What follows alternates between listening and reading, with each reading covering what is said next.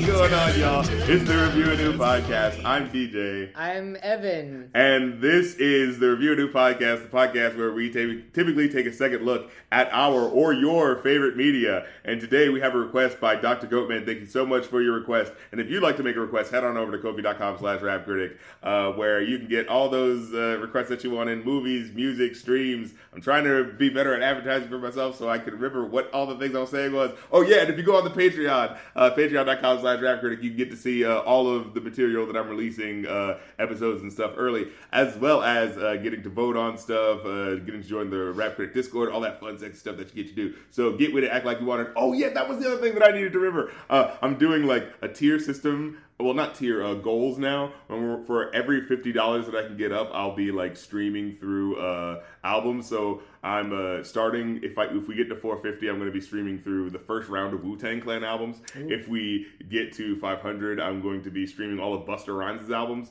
Because I was trying to think of guys who are like, guys that everyone loves, but has anyone ever really listened through their albums, like, all the way through and called them, like, Busta Rhymes is a classic artist, everyone knows him and, like, loves Busta Rhymes, but, like, what's his album? What's his great album? You know what I mean? Well, it's one of those things, I feel like you've got these classic movies that get referenced so much, like, Casablanca, like, right, even if you've never seen Casablanca, you're like, here's looking at you, kid, here's you looking at you, playing again, Sam, all that, and then and you feel like you've seen it, and then you actually watch the movie, it's like, oh shit, this is, like, actually a good movie. That's why it got to that point. Same thing with, like, The Exorcist.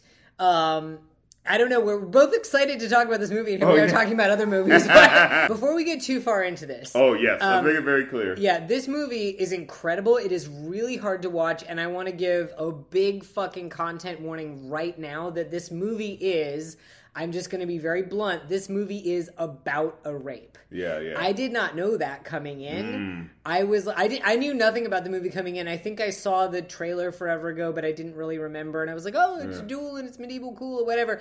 It is entirely about a rape. And what I love about how this narrative unfolds is that it, like, in the old-timey type of this story, the fact that a woman was violated, like, would be the thing that actually isn't the concern. Oh, let's see these nice.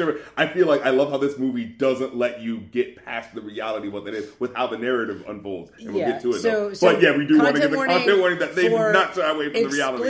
Explicit sexual assault, and then it's also just however long it is. Yeah. It's explicit sexual assault happens more than once, and then it's also just... How long is this movie? What's the runtime? Like 2.5 hours. It is 2.5 hours of unrelenting misogyny. So like old school style. It's the 1300s in this bitch. Yeah, so I would just say, like, if you are but it's not like uncritical of it. It's making a point. No, it's an amazing movie. Not to not to go ahead and just spoil my opinion here, but like it's an amazing movie. But it is really tough to watch, and if you are not feeling like hearing about those topics, then don't skip this one. If you couldn't watch Game of Thrones, don't watch this, basically. and honestly, I would say we're going to be talking about this without holding back at this point, I think, because we have to. So just don't skip this episode if that's going to upset you or be difficult. So just to start it off light, another Hollywood movie set in France with no one doing French accents. Well, I mean, so that's like the weird thing, because it's like, I guess... It's all vaguely British. Well, yeah, and it's weird because, like, you're supposed to sort of suspend your disbelief. They're speaking French. Yeah. And I guess, a French accent, if somebody's speaking English with a French accent, it doesn't sound like it feels like you're doing something silly. You're like putting on, because especially like, if you're Ben Affleck doing it. You know what I mean? Yeah, because like somebody speaking English with a French accent is somebody who is speaking in a language that is not native to them. Oh, right. They're speaking their native language. So if they were like, it wouldn't make sense. I'm so sorry, that was offensive. True. I'm sorry, any French listeners. I don't know. Is that just what we do? Like, because if it's a movies, if it's like, I don't know, Spartacus or whatever the heck, and it's set in like Roman times, we just do the general. You just do the British voice. You don't do like a Greek. You know what I mean? A local modern Greek voice. I will say something though that is kind of fun about that. That's kind of funny is that So normally the whole, like, it's Europe and it's not England, but it's old-timey Europe, and so we're going to do British accents, like, that usually irritates me. But the British accents that they have are modern British accents. Now, that is not how people talked in England in the 1300s. That is how people in England talk now, more or less. Yeah. And that accent happened because of Norman influence on English. So literally, they're not just French people, they're Normans. And literally, Normans are the reason British people talk like that. So it's kind of like reflecting upon itself thing. Yeah. I will say something that was kind of interesting that I noticed is there are actually a few characters who have French accents. I guess they're sex workers or just ladies around. It's the Beauty and the Beast rule where it's like, oh, Lumiere can have a French accent, and the side characters can have. Yeah, well, and I was wondering about that, if it's just that they're more minor characters or if it's that. If they're supposed to be from a different region in France, if there's something other than if they're more not common. If they're not Normans, if they're like a different ethnic or cultural group. I didn't know if that was supposed to be the intent or if it wasn't that deep. I don't know. Maybe I'm overthinking the accents. But this movie's fucking incredible. Yeah. So let's get into it. So as I watched the first time I watched this movie, I'm not gonna lie, like the first 40 minutes when I didn't know what was going to unfold, I was just like, typical Knight's Tale sort of thing. I'm like, okay, all right, fine. Matt Damon's here, Ben Affleck's here. I feel like we're still in a 90s movie, like Matt Damon and Ben Affleck, you know what I'm saying? I'm just like, I enjoy it because, I enjoy seeing the faces of Ben Affleck and Matt Damon, but there's, I'm not really pulled into the narrative because I'm just like, okay, here's a Hollywood movie, you know what I'm saying? But then when that flip happens of the, okay, here's here is how this story plays out, according to this one character. And now let's tell you how, and then you just have that moment of, oh, wait, what? Like, we're about to get, like, a flip here, and then you get another flip where it's like, and now, here's how this story played out for the, the character who this is actually most important to. Yes. You know what I'm saying? I loved that. Can I just say also, I really want to,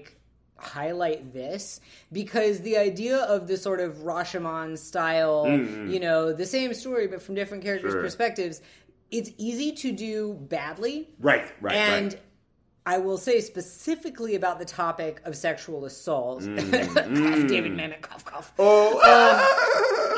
It's very, but I get you. I totally get you. Right. Yeah. So it's very easy. It would have been very easy to have a thing where here's from this guy's perspective and he thinks it went like this and he didn't do anything wrong. Right. And then here's this woman's perspective and she has a totally different idea of what happened and why does this lady say and who he said, she said, nobody knows, right? Yeah, when they just play it too black and white and it's just like, come on. And here's the thing that is amazing about this movie is that even when, and this applies to both the men, but I think it's particularly... Yes, and we'll get into it. It applies to both the men, but I think it is particularly powerful in the second passage, the one that's from Adam Driver's character, Degree's character, is that he... I don't know if that's supposed to be a pun. That just occurred to me if his name's supposed to be like a bilingual pun. Anyway, sorry. Anyway, let me stay on point. So, these men tell on themselves and show their worst characteristics even when they're telling their side of the story. So Jean, Matt Damon's character, that's Jean, right? Is his name Jean? Yeah, There's a Jean and a Jacques, and hold on, I'm gonna I need Jean. to Jean always messes with me because I think in Haitian you say it a certain way, but then in English so I'm used to Jean, but then it's Jean. But so Jean is Matt Damon. It said John, but with a little bit more Jean. Right? Jean de Carouge. Yeah. Jean de Carouge is Matt Damon's character, and Jacques Legris is Adam Driver's character. I feel like I'm saying that with a Hebrew accent. Legris. But fine, anyway, so Jean is an oaf. He is an oaf, and he is a hothead, and he is... and he's just basically this, kind of bumbling asshole. Yeah, and I like how they really portray him. Because, like I said, when I was first watching it, it didn't necessarily feel like they were overplaying it as to be just a buffoon. It really did feel like, here is this guy who's besought by the fact that he doesn't really know how to figure this out, and is just kind of charging headfirst into this. Right. And you know what I'm saying? So it kind of, this is this person's character. They're brash. They don't think so. You know, they can't read. Yeah, I think the way that his character was introduced, I didn't really get into this movie at first. I didn't quite understand what was going on. But looking back at it, the way his character was introduced was so brilliant, because before we get into the topic of misogyny and sexual assault and all this stuff that is really difficult and is going to like immediately activate a whole lot of automatic responses in people, we see him charging into battle, and from his perspective, he's doing this noble, I'm so brave and I'm gonna rush in. And that's all we always see in these movies, right? Brash soldier, you should go, but then it turns out he did the right move because he was just so slick. But with this movie, it doesn't really go like that. And then we see in Legree's perspective on it that, no, he was being an asshole and fucked up. Yes, and he was Leroy Jenkins. He was Leroy Jenkins. And so, and also Dick Carouge, now I will say that his memories of how his wedding, memories of everything. Like, as I was watching back at this movie, it like the little things that they did, like little things, yeah. And here's the thing, like that is the whole story. As I'm watching this movie, it's like, these little things aren't just like, from their perspective, they saw this and they saw a completely different thing. No, it's like they saw the same thing but perceived it differently in ways that are so believable it's like it made me drop my fucking jaw when I really watched it. It's the most subtle little differences, and I don't want to get to this just yet, but in the actual rape scene that happens twice, those very subtle differences become incredibly important. Yes. And also that goes back to what I'm saying is in Legree's memory of it, he tells on himself because in Legree's memory, it's not like he remembers it as being totally fine. He remembers... I want to get to that, yeah. Like, he remembers all of the actions and all of the events happening exactly the same way Marguerite does, but his interpretation's clearly different, and that is achieved in such an amazingly subtle way. Yes. That doesn't let him off the hook. It doesn't. You get what I'm trying to say? Like, it doesn't just go, well, how couldn't you see? It's like, no, you already constructed a narrative and you ignored things. Right. Going back to de Carouge's memories of the way that his wedding and wedding night go to Marguerite, that I think is the most... that his memories about those intimate moments with Marguerite are where we see the biggest divergence between different people's memories, where like the actual events are somewhat different. But even, when I'm saying, like, we see his character... I get what you're saying as I'm thinking back on it. When he is first introduced to Marguerite, and because her dad, years and years ago, took the wrong side, he's a dick to her when he first meets her, and we see him, like, just not having any sort of... not having finesse, just being this very, like, blunt person. And clearly from his perspective, he's like, I'm noble, I'm principled, I don't, like, I know I'm the good guy. I'm the good guy. I'm the good noble knight who is the protagonist of this story. And yet, looking at him from the outside, even he tells on himself as being... frankly, a dick and an oaf and inconsiderate. And, we find out later when we see Marguerite's perspective that he is somewhat worse than that. Yeah, and honestly, it's like, it becomes, like, his shittiness becomes part of the excuse for Degree's behavior in his mind in a way that becomes, it's like, I see why this is happening. But what's fascinating to me is in the typical Paramore story, right? It's the knight who is the noble man. I mean, this knight comes across, this other man who is, doesn't really love his wife or isn't treating her right. And he sees that he's the good man for her. And so in the night, they have a relationship, and, but she can't tell. That's usually how this type of story in the romantic way would go. But the way this movie so upends that in a way that's just like, ooh, like, yeah, how much of that really was that romantic and how much of it was shut up, bitch, don't tell anybody? Like, yeah. Yeah, well, and there's, I was going to say, this just occurred to me as we're talking about it, that there's very much a deconstruction of the romance trope of, here's this one guy and here's the other, and this woman is torn between these two men, and they're very different, and they're opposites. Like 30 years ago, this would be a different movie. One of them, and so one of them is clearly coded as good, and one's bad, and you're supposed to take one of them side. And here are these two men who are horrible to her in different ways, but they're both horrible. And honestly, that's the reality of a lot of romantic comedies when you look at them. So I find it so funny, as I was watching this movie, I literally was watching it like, oh, here's the typical romantic comedy, but it's light comedy, like in a period piece, you know, to get the chicks into that, you know, whole scene. But then, as I said, like, this isn't trying to be cute about this shit at all. In fact, like, the way it uses sexuality at certain points of this movie to, like, you know how people talk about, like, oh man, there aren't sex scenes anymore in movies. It's like, oh boy, there's some sex scenes in this one. And it's not all just rape scenes, because there's lots of scenes with the prostitutes. Yeah, where it's just like, yeah, we just got prostitutes. I was going to say, in Legree's segment, we see, and I thought this was also...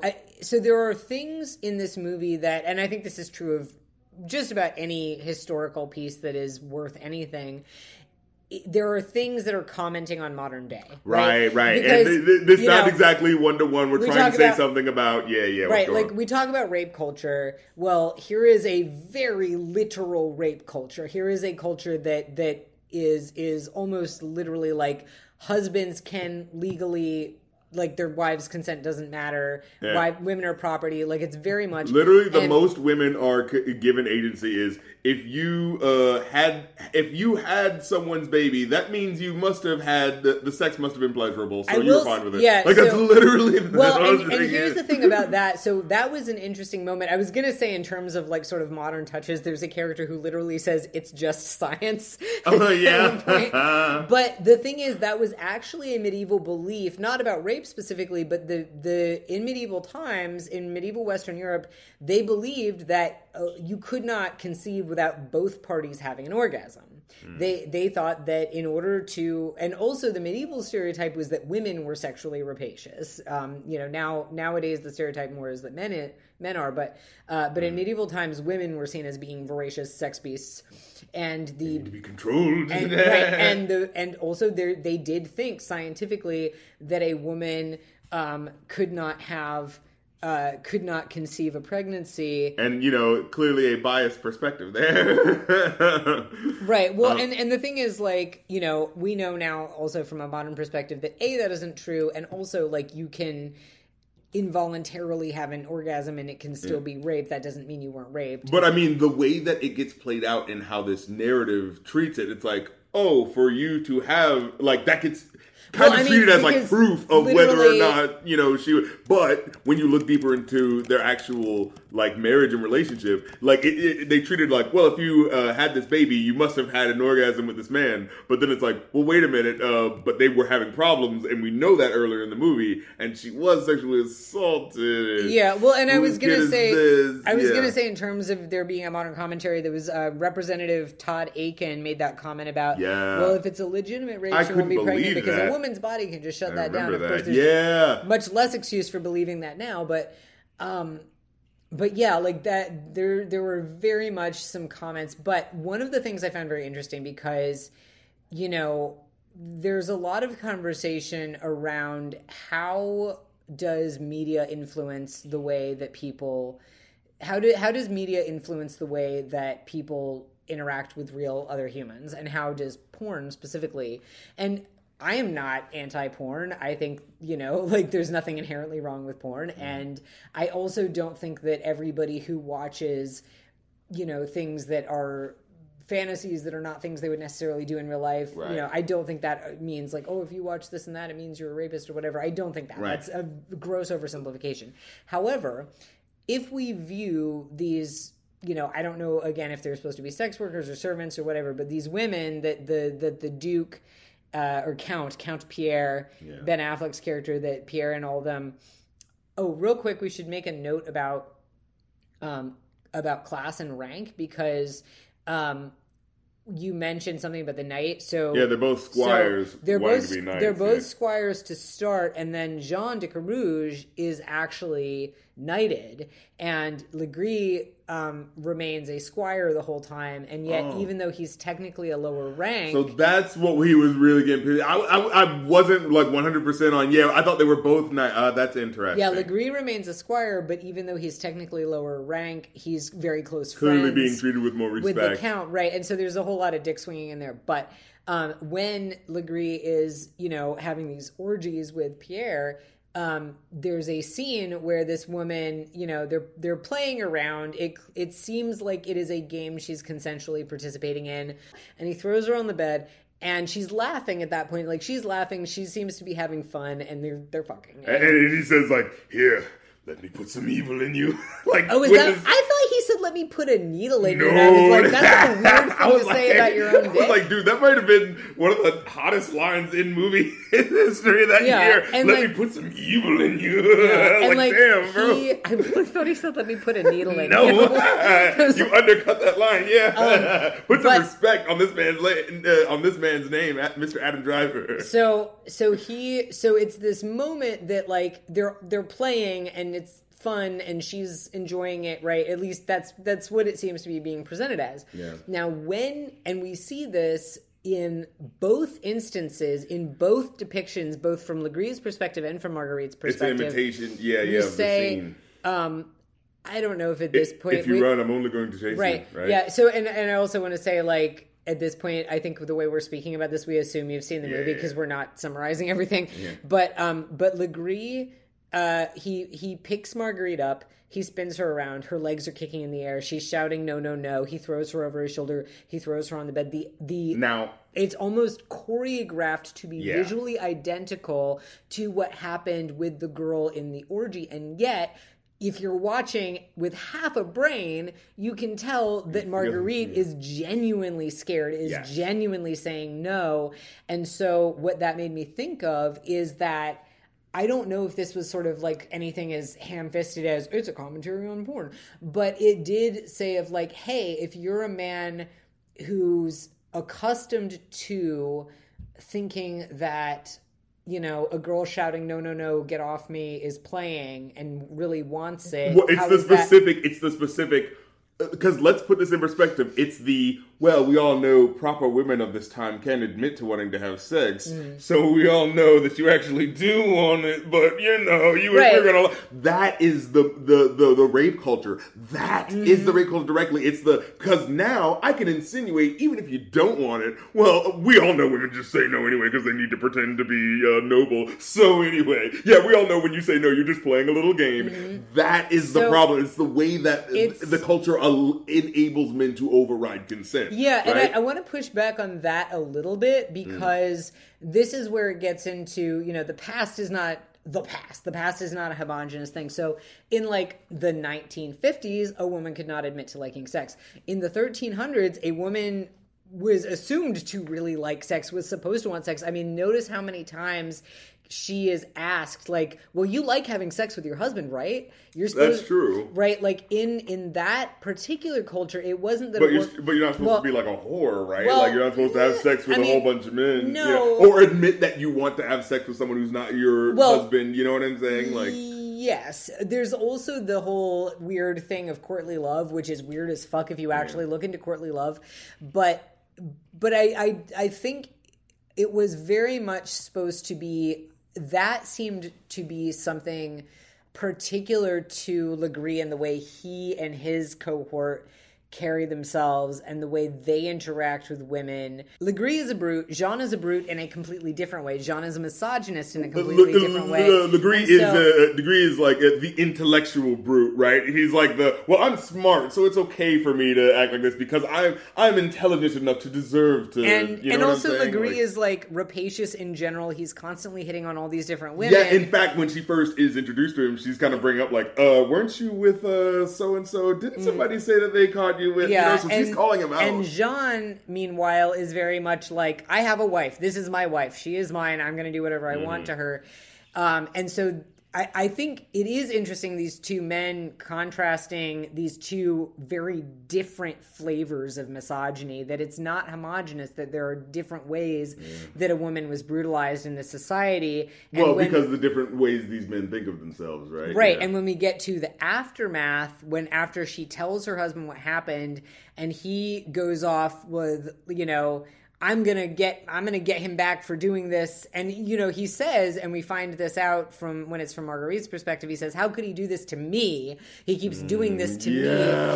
Oh man. And the thing about it is, as you watch the movie up to that point, though, it's one of those things where it's like, I totally get why he's in his own mind, because all he's thinking about is himself, thinking of, well, he did this to me, so this next thing must be about me, and not even thinking like, dude, your wife was just like... Well, and also we find out when it's from Marguerite's perspective that Jean, immediately after finding out that she's been raped, basically rapes her. It's rape through coercion. And he goes like, well, you cannot know another man in my bed before I know you in the bed. He says he will not be the last man. Yeah. And it's just like, that's so, man, what a gentleman. It is such a cruel and brutal thing. And in his own memory, when we see like their wedding night, he like strokes her face and says, don't be afraid. And he sees him. Yeah. Well, what happens, there's a specific moment where when earlier in the movie, he kind of gets a little shouty and a bit belligerent, but in a way that would, like,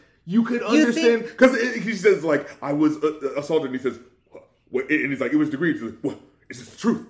Is this the truth? Tell me this is... And I could see being, like, a little exasperated. But later on, where you see the truth, he's like, what is it? Yeah, it's like, it is not a sort of, like, oh my God, please tell me. Like, it's a sort of, like, bitch, did you fucking... You know, it's the sideways, bitch, did you give away my... You know what I mean? And I want to say also that much ink has been spilled over the romanticization of men like Legree, but...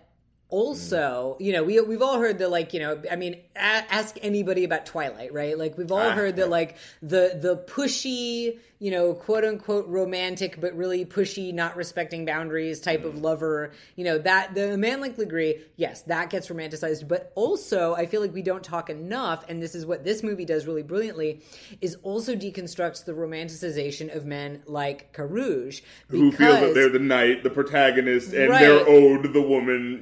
Because we know from almost the very beginning of the movie that Carouge and Legree are going to wind up dueling, and that it has something to do with Marguerite. Yeah, the movie starts with her. I like how it uses visual language to kind of like clue you in on what they're going to consider important. Because like it starts off with her, focused on her getting dressed for the event, and then it goes out to be like, whoa, what's this duel that's happening? And then, all right, now let's tell you why this is happening, and then goes back to the beginning. And there is a very important detail that only comes up near the end, that if Carouge loses the duel, that Marguerite will be tortured to death. And I'm like, And so... and we'll get into that, especially with the mom, and oh my God, we have so much to talk about, you guys.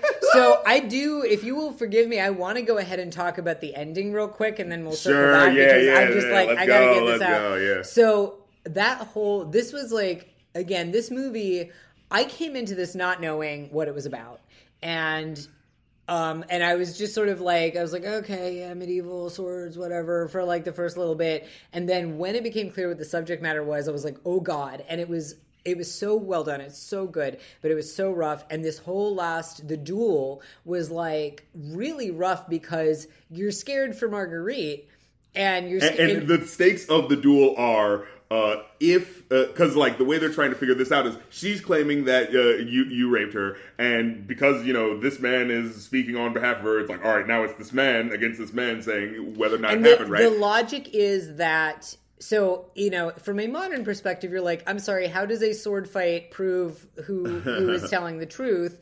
But the logic is that God will be on the side of whoever is telling the truth and will not let that person die. Right. And that's why I like it. Like, it's such a, this is the knight's tale, right? If you are noble and true, you shall win. But it's like, nah, dude, it's really just fucking luck. Right. Know, like the way Marguerite says is like, you know, my life's now depending on which old man dies first. Right. And so the stakes are that if Legree wins, then that will be God saying that Legree is right and he did not rape Marguerite, and then Marguerite and Carouge will be liars, and Carouge will have died, because that's what the duel is. You're already dead, but... And Marguerite will be tortured to death, will be burned to death horribly, and also she's just had a baby, so she'll be leaving her child orphaned, not only like herself getting tortured to death horribly, but leaving her child orphaned.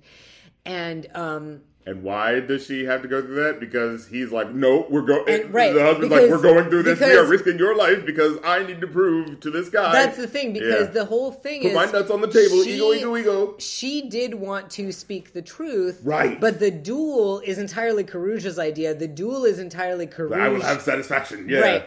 And in fact, she originally brings it up. It's like she originally brings it up, and then when it becomes a little bit more extreme, she's like, okay, I just want him to like admit it to. I don't want it to be this bigger thing. Like she tries to push against it initially. Remember? Yeah, and I think also I want to say just in terms of like the ties to modern day, I think this movie is also a really great answer to people who shame any woman or any human, because people of all genders experience this. Sure.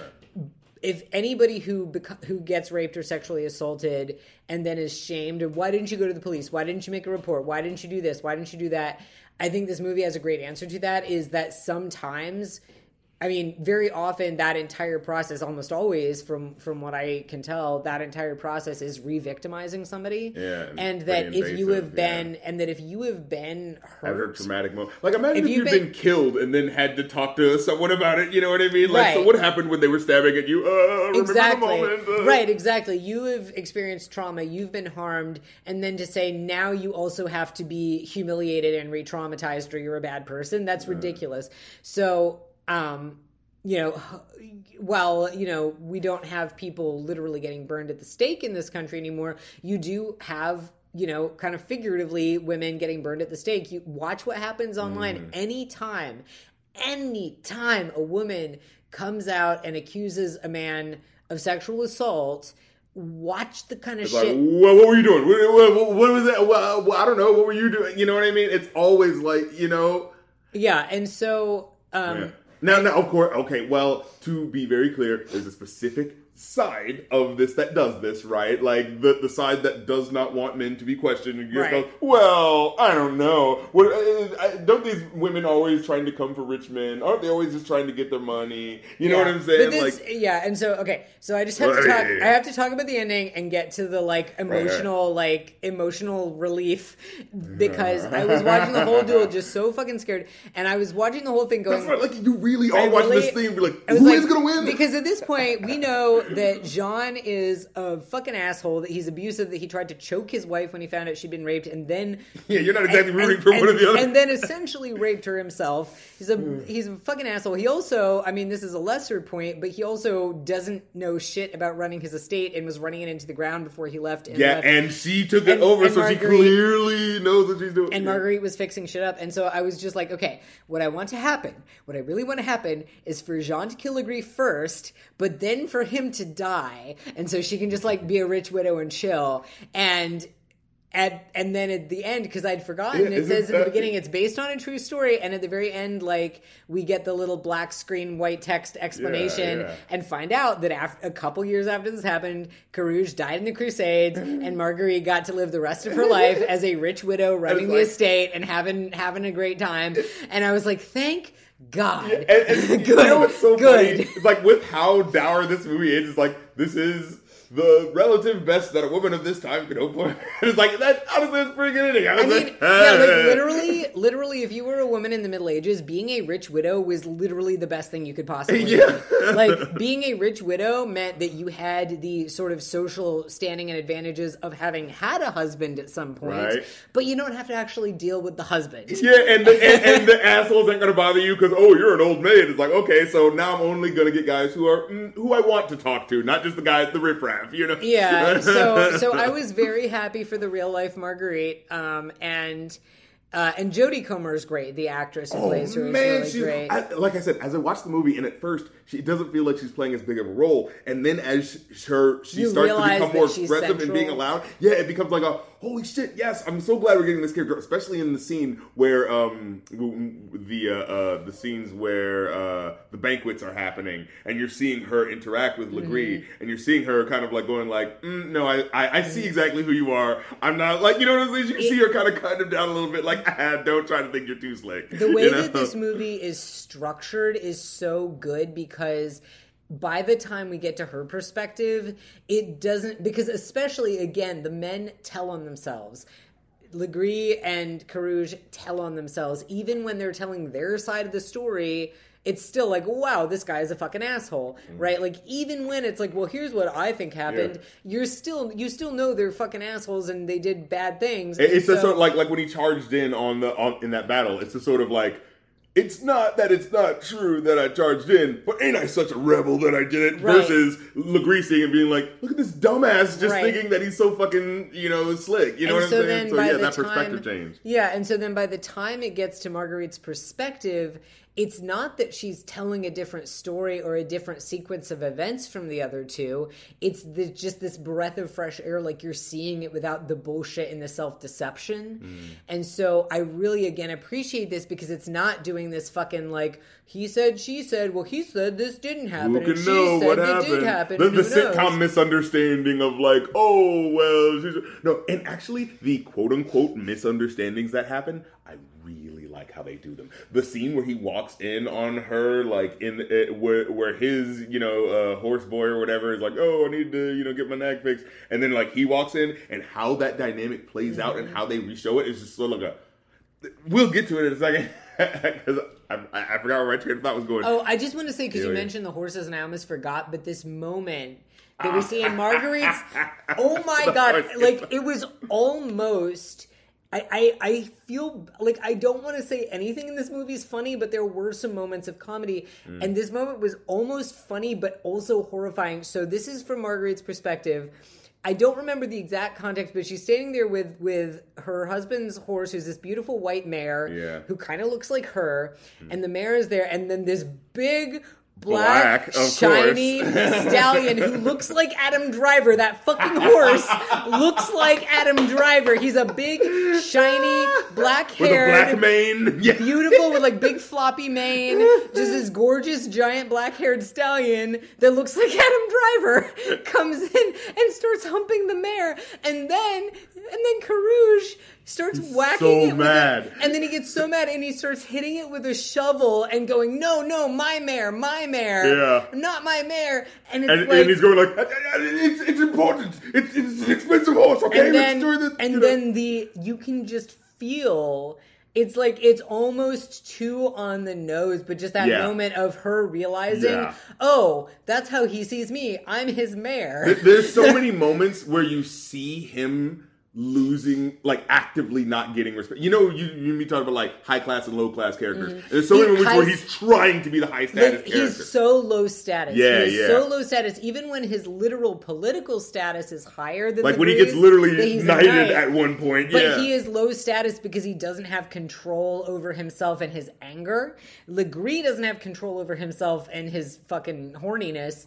And his, I get to take whatever I want, but Carouge also lacks self-control, and his lack of self-control makes him very low status in everyone's eyes. It's the scene where it's after the battle happens, and like some other people are being blessed and turned into knights, and then like, people just happen to be quiet at that moment, and then like afterwards, they get up and people are just kind of talking, and he gets down to like kneel and get his thing, and people are still just kind of talking, and he has that moment of just like, quiet! And you can kind of tell that's sort of like, okay, little man needs to make sure everyone respects him. You can almost hear that. You know what I mean? Like, okay. It very is. It very much is. And I also want to say just real quick, like I mentioned, it's not even fully comic relief. Like this movie doesn't have like any like real haha moments because it's so heavy. But I did appreciate King Charles VI. It's just being a fucking weird little dude, and I like his that little because dog. I like that because it's like he's such a psychopath. You can tell that he's like, yes. Oh, you can tell this is somebody who has never been told no in his life. When he's like, oh, these people, there's people who are lower class than me. I'm going to fight each other to the death.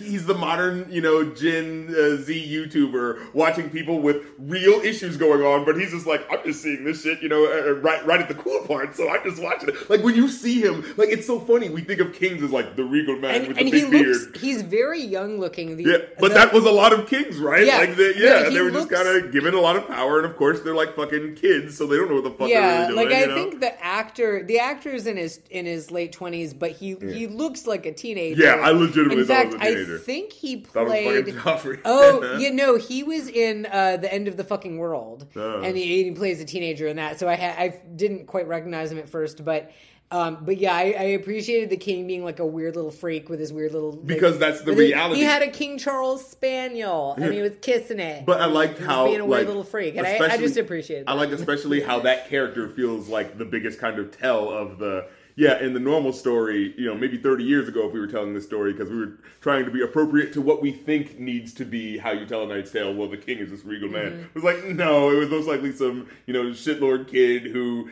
had unchecked power. Imagine the 13-year-olds of today, but with no one telling them what to do. You know what I'm saying? Like, yeah, just fucking imagine. And they just get to watch petty people. And that's the thing I was thinking about. Like, this rich king, also, people who just by living back then would have seen a lot more death than your average 13-year-old now. But I'm just thinking about this kid who's like, is going to live his life like well, and everything's going to be fine with him. And then the movie, as we're watching these real characters who are dealing with real life. You know what I'm saying? And like, the fact that Matt Damon's character wants to be considered noble, sure, he is like a low status character and a buffoon because he doesn't know how to really navigate to those ways, and he's not really good at getting to those ways. You know what I'm saying? And that exposes him, right? Like, as he's trying to do that. But at the same time, he is a human being who's like, his liveliness does depend on this, right? As we open the movie, it's about, Legree comes over, he needs to collect some debts for the Duke so that they can, fund the wars, and he's like, sorry, man, I don't have the money. And you later actually kind of find out, like, at least like from his perspective, it's like, well, it's actually because he was allowing the people who were couldn't, pay to not have to pay. So he was actually, in his eyes, being kind of a good guy, right? Like, I'm not gonna, just leave everyone out. Let's try to make a deal. And then, this guy comes in and he wants the money right now. And it's like, wait, how come the Duke himself doesn't come to me? Why are you coming to me? It's that sort of thing. But Legree kind of reassures him. It's like, oh, no, don't worry, I'm gonna vouch for you. It's just that, this guy wants to collect the debts. I'm going to everybody. I kind of had to squeeze it out of everybody, so I don't want to squeeze it out of you, but we got a bull. It's like that sort of deal. Yeah. This is a random, this doesn't fit in with what we were just talking about, but just in terms of the relentless misogyny, I'm just looking over the cast and Legree's priest. There's a scene after Legree rapes Marguerite where he's going to confession and he's kind of trying to justify himself, and the priest is like, no, you've done evil. And so for like a split second you're like, yeah, tell him, and then he's like, don't let that evil harlot tempt you into man, like, no. It's like, I remember that like a half a second where it's like, oh, is he gonna be good? I was like, no. It reminds me of the that Hellfire song from Notre Dame. Like, it was the gypsy girl, the one who caused this flame. It's not my fault. If in God's plan, he made the devil so much stronger than a man. And so, like, no, you're making excuses for not having control over your behavior. That's what so much of this shit is, right? When you look into it, when the rape happens, he's like, we could not control ourselves, love. We could not control ourselves. Oh, yeah, he's very much creating he's telling himself as much as her that she wanted it. And the other thing, too... And so is that Cartman energy of, like, I believe that you believe that you're a good person, Cartman. It's so that energy, right? Like the other thing, too, is that Legree, the situation in which the rape happens is very premeditated. Like, this is not, something just happened in the moment. He waits until her husband is gone. Right.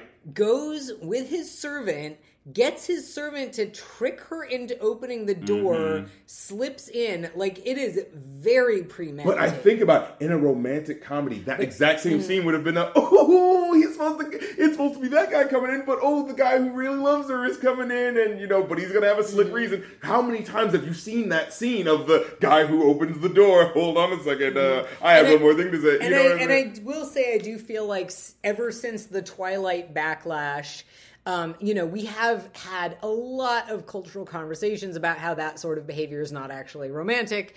And so, to me, the portrayal of Legree is not as interesting. I mean, it is well done and it is spot on, but even that is not as interesting as the portrayal of Carouge, because I think the sort of flip side... I can't believe I'm saying this, but Carouge is kind of the he's kind of the Jacob to Legree's Edward. Jean de Carouge is very much the sort of nice guy. He's like, I'm just a simple good man who's just trying to do the thing and do the right thing, and yet he because of his doing what he thinks is the right thing and really the right thing for his ego, literally puts his wife and the mother of his new baby in danger of getting tortured over to death. His ego. And in the night of their wedding, he says when they're dancing, and it's supposed... Again, it's one of those scenes. Right, when we see his perspective, he's like, I'm a jealous man. Yes! And it's like, oh... And it's so played, like, it's one of those... We're not saying, in movies when they're like, I didn't say anything, but we're letting that linger in the air for a second. So he goes like, oh, because he says, like, you shall dance with no man but me on our wedding night. I'm a very jealous man. And she says, what about any other night, my lord? And it's sort of that, you're not dancing with any other man on any other night either, woman. It's that sort of, I didn't say that, but I didn't answer it. And you know what I mean when I didn't answer it, that sort of thing. Maybe a relatively small detail, but I think it's important to note that, in medieval dancing, the norm was you switch partners constantly. Like the way that's right. I remember thinking that. Like, hey, isn't that the sort of hey, nanny nanny? Yeah, like medieval Western European dancing was men and women dancing together, but like constantly swapping partners. It was a group dance. The sort of like when the waltz invented, if you've ever seen... I'm bringing up another movie, but if you've ever seen Fiddler on the Roof and Laser Wolf. Sorry, I gotta come up with any excuse to say Laser Wolf. But when the young Bolshevik shocks the second daughter by teaching her like how to waltz and showing her mixed dancing, it's like particularly shocking in a traditional Jewish community, but really the waltz was considered shocking and scandalous generally because it was one man and one woman dancing together. And That's right, like the good Lord intended. but no, it was shocking and scandalous because it's one man and one woman pressing their bodies together and dancing together all night. Whereas if you're in a big group, just everybody dancing together, it's not like that. So all that to say that a man saying to his wife, "You're only allowed to dance with me," is extreme and weird. It's like saying something. It's particular to that time. It's like telling your wife she's not allowed to like speak to the male waiter if you go out to eat. It's weird. So Matt Damon tries to sue for... Oh yeah, he's constantly trying to sue Pierre. Yeah, I will sue. I would sue you. And he's like, I feel like maybe I'm misremembering and imagining this, but I remember him like stomping his feet. I remember he does like something in this way, but I don't think he stomps. I don't think he stamps. He is giving off the energy that made me remember him as exactly. But because there's a couple of times where it's like the first time is he's trying to pay for his trying to pay his debts. His tax, so he thinks if he marries Marguerite. Yeah, Marguerite, he'll be able to do that because the dad has a dowry that he'll give to him. But Robert, the father, he needs to pay his debts, and so Legree says, "Well, let me get that piece of land off of you. That'll be really valuable."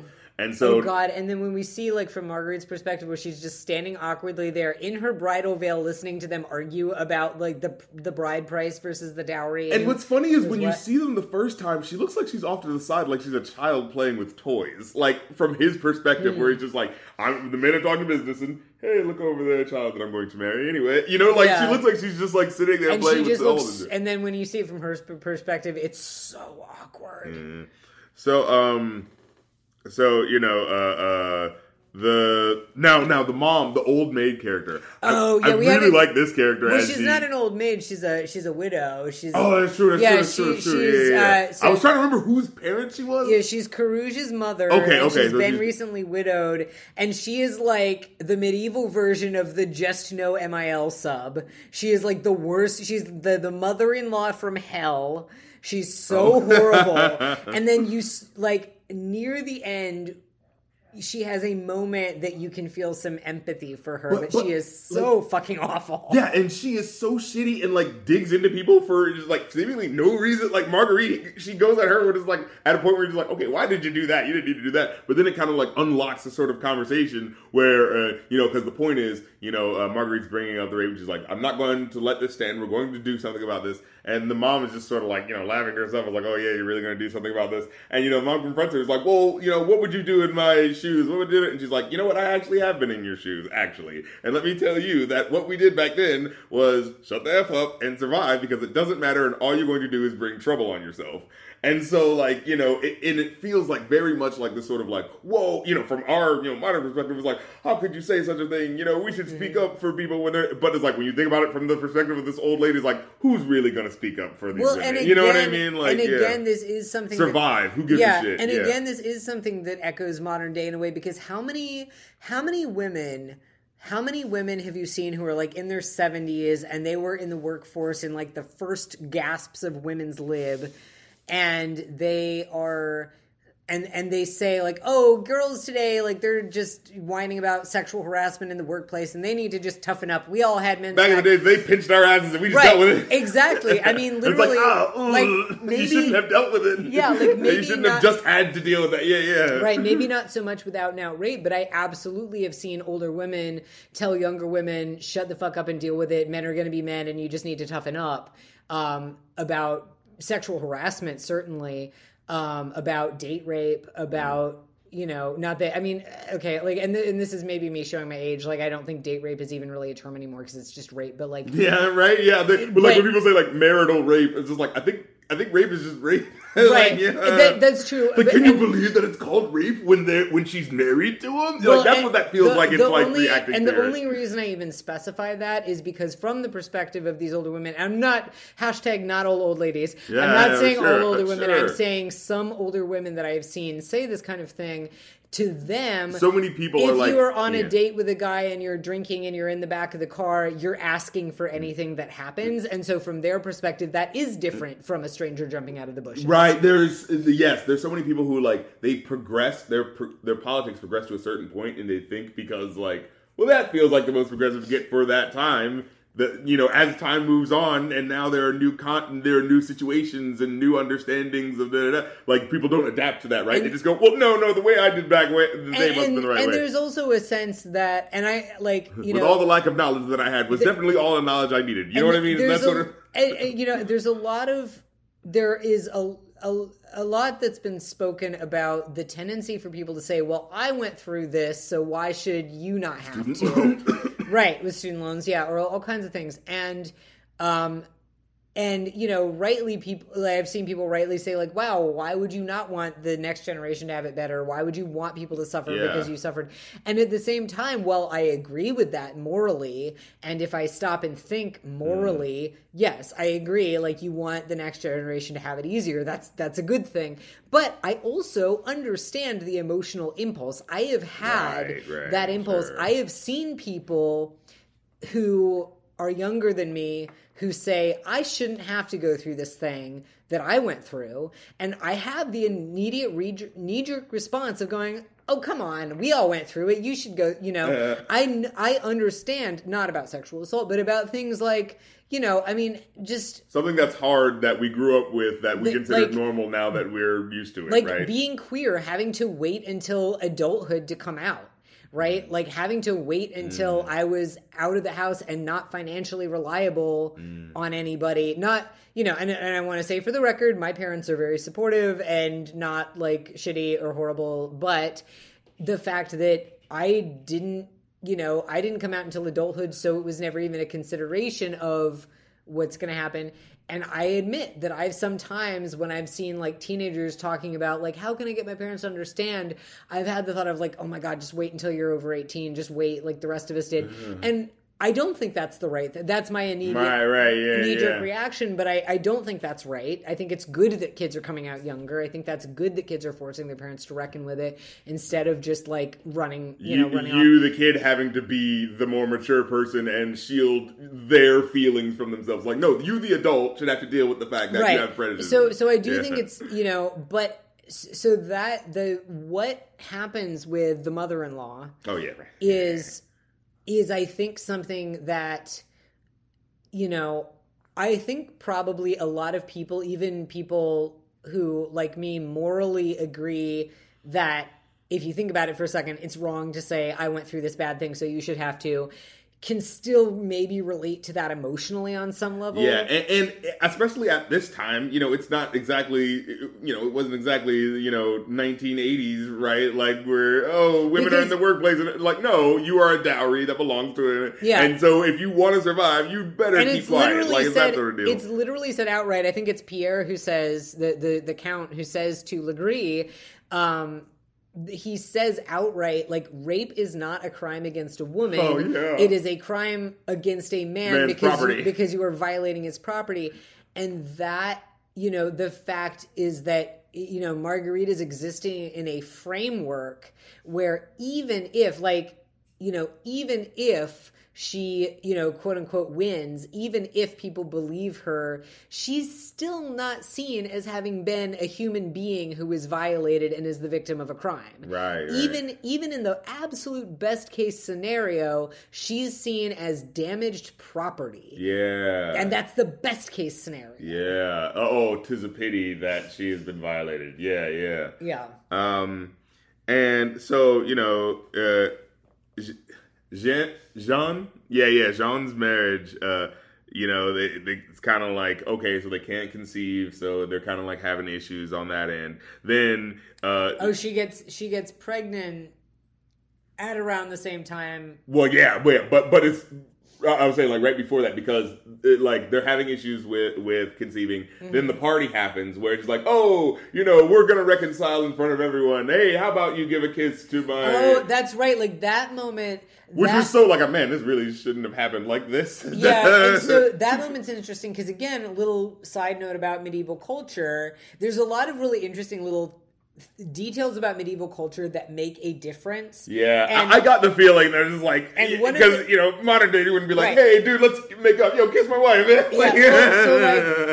I'm not a jealous man. Right. Well, so like nowadays you kiss somebody on the mouth if you have a romantic relationship or a sexual relationship with them.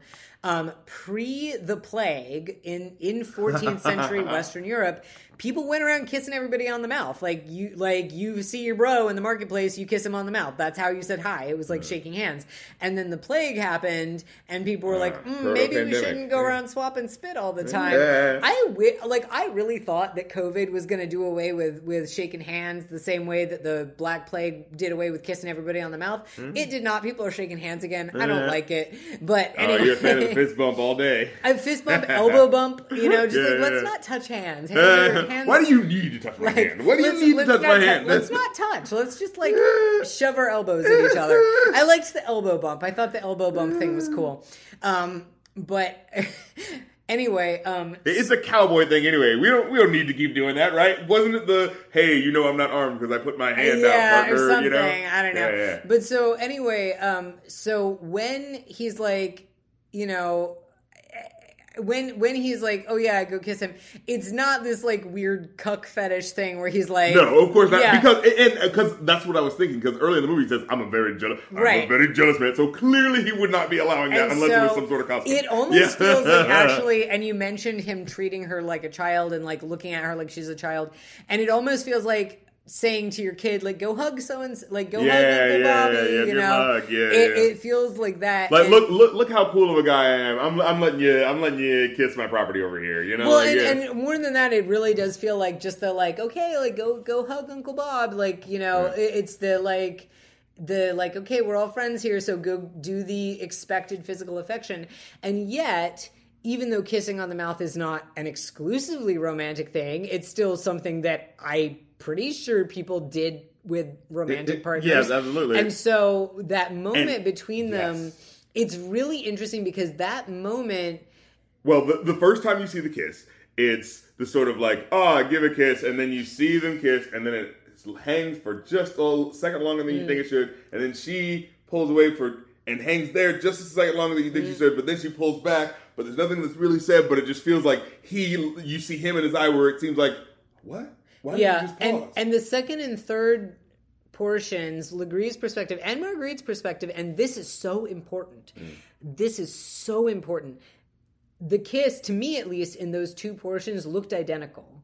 And Marguerite looked like she was maybe ever so slightly into it. And she says he's handsome, and she seems a little charmed by him. Right. And that is so important because, again, if we're talking about rape, we're talking about consent, we still, in the year 2023, have people saying like, oh, but she thought he was hot and she was into him and blah, blah, blah. Yeah. And you know what? A woman is allowed to be into a dude. A woman is allowed, and again, this applies to all genders, but here we're talking about a woman and a man, so that's why I'm saying that.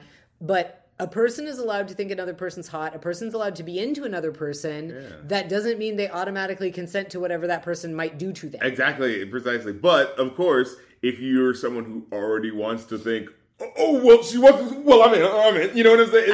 I just think it's how that allows that person to. You know what I'm saying? Yeah. But I think it's so important to show that, like, she does seem attracted to him. She does seem into him at first, and that does not invite what happened. And on top of that, there is the issues of her husband. Like Legree talks to the Duke about how they feel about, like, the Duke is literally like, I care very little about this. I think he literally says, I care very little about this Jean person. You know what I'm saying? Like, so it's clearly okay, this guy's low status character, we don't give a fuck, who cares about him? And then on top of that, Legree, especially in the second act, when you're seeing it from his perspective, he's kind of looking at, Jean and saying, like, okay, look at this guy. He's this, not really good at his finances. He clearly can't read. I can see that. But I know that Marguerite can read, and I know that she's really, reading a lot of books. And so it's like, wait a minute. I wonder if I think his page, brings it up. He says, I wonder what books they read, sire, if he can't read, and it's sort of like that. Oh, what can this man and this woman have in common? So it's like, it's one of the, so it's one thing where it's like, there are threads there of she's in an unsatisfying marriage. He sees that he is that this guy is clearly not satisfying her, intellectually as well as we see later on sexually. So it's one of these things where in a typical Knight's Tale, aren't these all the setups that would say, well, this is the man that comes through and said it was but that's not necessarily fucking so, right? Well, just because she's not satisfied doesn't mean she's gonna want to fuck this. You know what I mean? The other thing is traditional courtly love is intensely emotional and romantic, but not sexual. Traditional courtly love, you don't touch each other, and it's all about longing, right? If he was actually following that courtly template, they would have had this romantic flirtation, and he would have written love poems about her, and he would have wandered around in the woods. Very true. We don't do that, do we? Right. And so rape plus Rashomon storytelling could so easily turn into, well, here's what he said and here's what she said, and these stories are completely different, and so who knows the truth? It's impossible. Yeah. And just allowing it to not be that, and allowing it to be, no, what happened is very clear and obvious. But if you are a certain type of person, if you are already narrativizing your life in a way that makes you want to say it this way, right? Well, the unsatisfying husband. Well, the woman who seems like she, you know what I'm saying? How you can justify the narrative. I appreciate that it showed not what Legree says happens, because he says the whole time afterward, he's like, oh no, I didn't do anything, I didn't touch her, then nothing happened, I didn't do anything. Yeah. And I was so actually glad. How he admits it to the Duke, kind of reasons I didn't, it was he's like, no. Well, I mean, she made the typical protest, but you caught that, right? Where he's like, well, the woman made the, at first he's like, no, there was no rape. I mean, the woman made the typical protest, but that's what they're supposed to do. They're supposed to act like they don't want it because, they're supposed to pretend they're noble. But it was that sort of deal. It was like, wow. And he says it to his close personal friend, but publicly he continually denies it publicly. Denied. And I was so glad that the segment from Legree's perspective was literally not what he says happened, but what he thinks happened. And that's such an important distinction, because goddamn it, if we had to sit there and go, well, from his perspective, it was all fine. Actually, this is what I actually really like about how this unfolded, because I feel like the fact that it unfolded, because I tried to look up negative critiques too, see what people were saying about why they had issues with the movie, just see make it a point. And actually, the reason why I actually feel it strengthened how good this movie was is because someone had said like, oh, I don't like how it just, tells these different stories. What's the point of just telling it from the different perspective? What's the point? And like, I actually really like how they framed it because I feel like, imagine this movie told in a different way where they're in a court and it starts off, what's your story of events? Now, what's your account of events? That would already like so fucking tiresome. But that would have already preempted your brain to be like, well, are they telling the truth? Well, are they telling the truth? When a movie starts with, here's how the story went, but wait a minute, let's see how you know what I'm saying? It already preps you to honestly be kind of be culpable for the fact that you believed how things unfolded initially, right? The fact that you're like, oh yeah, well, this is a noble man just trying to get revenge. And, oh yeah, well, actually, when I look at the scene, it seems like he has a reason to believe it. But then when you get to the final story, what really happened? Like, I feel like the movie forces you, instead of just being, well, unreliable narrator, who can say, it forces you, as the progression of the story happens, to be accountable for being with the character in that moment and believing what they were believing. Mm-hmm. And then when you finally come to the end and be like, wait, that was how it went like that. Wait, because I remember having the moment where I rewinded back on the movie and I was like having like, and you know a movie's good when you want to rewind back and be like, wait, what happened? And then really being like, oh, it did happen like that, but such a slightly different thing happened where it was just like, wait, like the scene, I think somebody online pointed out how like in his accounting of events, when she takes off her shoes, she kind of like places them in a certain place. So it seems like, oh, she's not hurried. She's putting her shoes down real quick. But in her version, she kind of like moves in a way where it's like, oh no, she's getting them off to get away quicker. Yeah. Yeah. In his version, when she's going up the stairs, it seems like she's playing like tag or like hide and seek with him. And even though if you're really looking, she does look scared, but you can see how he thinks she's being playful for a second. But in her version, it straight up looks like a horror movie. And yet you're really watching the same thing with these, again, extremely subtle differences. I want to say, I just remembered what I am thinking of that's like the counterexample to this and what irritated me. And it's not Oleana, actually. It was a Law & Order SVU episode. Of course it was. And it was clearly like an episode that was like, oh, this is like our artsy episode. This is our artistic episode, and we're being challenging.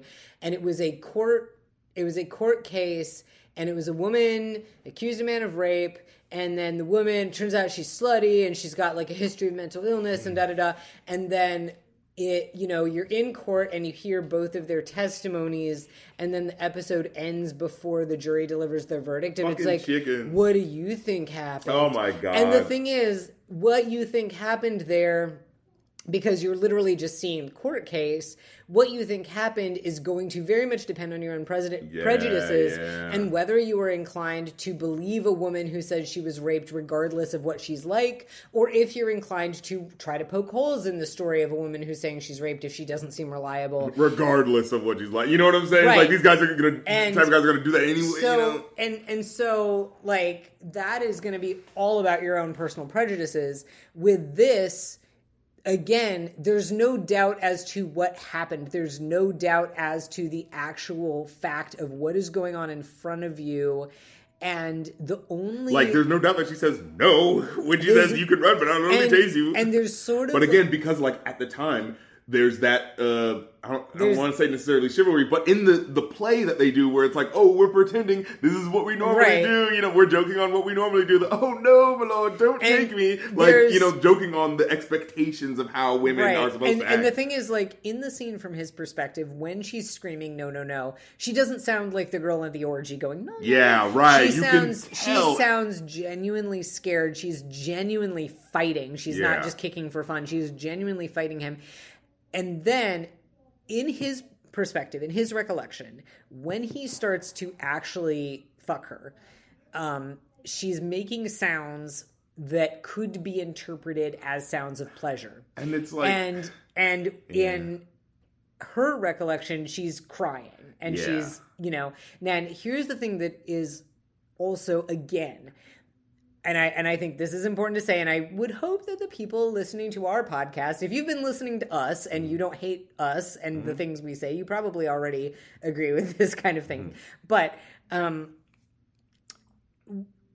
when people are sexually assaulted, sometimes their bodies react in a way that is protective, and their bodies can react in a way that's like, okay, we're going to make this feel good because that's going to physically protect. I mean, physically, if you're getting penetrated, mentally. I mean, not even just emotionally, but physically, if you're getting penetrated and, you know, and your body responds in the way that it would if it were consensual, that will make you less likely to get injured. And so these things happen sometimes as your body trying to protect itself, and sometimes noises happen and like, involuntarily, and orgasms can happen involuntarily, and that does not equal consent. Yeah, but like I feel like what basically the most primal version of what they would be saying is, if a pussy got wet, then bro, she wanted it. Well, I mean, but like a body can get wet just to be like, just lubricating and what's also, happening. And again, important to say, because I know, you know, here we're talking about misogyny, we're talking about women, but men can get raped, and I have heard this shit, like... Guys can get hard on even despite how... Because like, I feel, this feels hot, but I don't want this person right now. I have heard, and this was a heterosexual... Or I've got a girlfriend, why is it... You know, that happens, you know? So, I have heard, and this was a heterosexual female rapist saying this. A woman was... Okay, I should say she was alleged. She was accused of raping a man. And she said, oh, that's stupid. A woman can't rape a man. You can't put a marshmallow in a coin slot. Yeah. And that is... No. If you... touch a body part that fills up with blood involuntarily, it can, that does not mean a person getting hard or getting wet does not equal consent. Yeah, response to physical touch. Yeah, right. And again, I feel like hopefully the people listening to our podcast already know this. Yeah. But I just feel like it's worth stating for the record. But the reason why this stuff is allowed to be as pervasive as it is because people who honestly like don't want to think about other people's, you know, consent. They just go like, well, but the pussy was wet, so, well, but you like literally early in the movie, you know, he says, when he's talking to her, he's like, oh, we have a lot in common. And she's like, oh, what in common might that be? And he says, appreciation of each other's good looks. And she kind of laughs at his joke because it's like, it's a pretty good joke. If you're saying like, oh, what we've got in common is how hot we think each other is. Yeah. And it's kind of like, you know what I'm saying? I feel like I maybe have said this before. I've definitely said this before, and I feel like I've maybe said this on the podcast, but I think that there is a double-edged sword of, people very often say rape isn't about sex. Rape is not about sex. It's about power, right? That's the now, adage. I think it is important to say to somebody who has been raped or been sexually assaulted, that was not sex. That was rape. It wasn't consensual. It wasn't sex. Like I know a lot of people who, think of it. I mean, virginity is not real anyway. It's not a real thing, but a lot of people say like, I lost my virginity being raped and that makes me feel so terrible. And for some of these people, it's very important to hear that was not sex. You didn't lose your virginity. It doesn't count. It's not sex on the part of the victim. However, I think saying it's not about sex is actually harmful because, God, okay, can I just... I think I may be misremembering, but I'm pretty sure this was a Louis C.K. joke. And fucking Louis C.K. Man.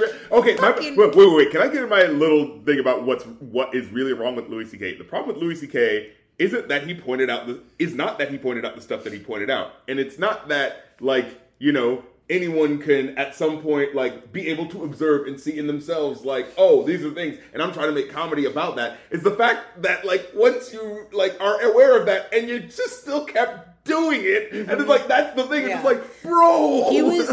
Louis C.K. was probably the biggest celebrity turned out to be shitty disappointment. And for me, and it really sucks once you got called out for it, because it's for readers, if I'm missing something, let me know. But I remember it being this thing where it's his next comedy special was just kind of saying, no big deal about it. It was that sort of he came out and did some comedy special of appealing to the lowest common denominator. And you can feel it. You know how when you can feel where someone's coming from when they're doing a certain joke, and it's dude, you're just reacting. And the thing about it is, a comedian like him is so smart, and I have seen him be so smart. He's so fucking smart. It feels like an emotional response that he is hitting for that low thing. I know we're not the only people to have the reaction. I had a weird fucking moment where I was reading Captain Awkward, which is this really great advice blog, and I was reading an old Captain Awkward from 10 years ago. And the comment section, like somebody mentioned Louis C.K. and all these like nerdy feminists were like, yeah, I love Louis C.K. Oh my God, I love him. He's my favorite. And it's just like, oh man. No, I'm not going to lie. Like, I'm not, what was it? I think it was Aziz Ansari. I think the way he handled it was actually really good. Like, well, Aziz Ansari, that was a whole fucking thing. Yeah. Like, but even then, like, when he did his comedy special coming back, like, I felt like he didn't try to, like, just be like, in the same tone in the way Louis C.K. did it, Yeah, and also he wasn't doing anything near as bad. Yeah. So, but back to the movie. Wait. So I had a whole thing, and I got okay. So basically, I mentioned Louis C.K. and then we got sidetracked. Oh yeah. But what I'm saying is, I think this was a Louis C.K. joke, and I'm paraphrasing a little bit. He said something like, I would never rape somebody unless I really want to fuck them and they don't want to, or something like that. And the thing is... But that's a raw... Right. And here's the thing. So many... And I can tie that back into the movie, too. There was a study. Yeah, it absolutely ties to the degree. Yeah. So there was a study where a bunch of young college men were surveyed and were said, like, do you think it's okay to rape somebody? No, of course not. Yeah. Do you think it's okay to sexually assault somebody? No, of course not. Right. Do you think it's okay to, like, if a girl says no, just keep, like, touching her until she changes her mind and says yes? Well, yeah, sometimes, yeah. Right? Or do you think it's okay to do this and that? And so the survey, like, was asking these questions. So explicitly, like, of course, no one would do the obvious thing, but in the moment, I don't know. Right, and so, and the thing is... If she pushes back, then what? But you were already into it. So the thing is, a rapist is not a type of person. A rapist is a person who commits rape, right?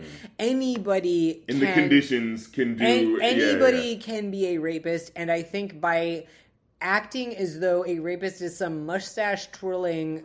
inhuman monster who is going, I'm going to exercise power over this woman. Yeah. Like, no, a rapist is a person who is like, I'm really horny and I really want to fuck this person and I'm going to ignore any resistance they're showing because I really want to fuck them.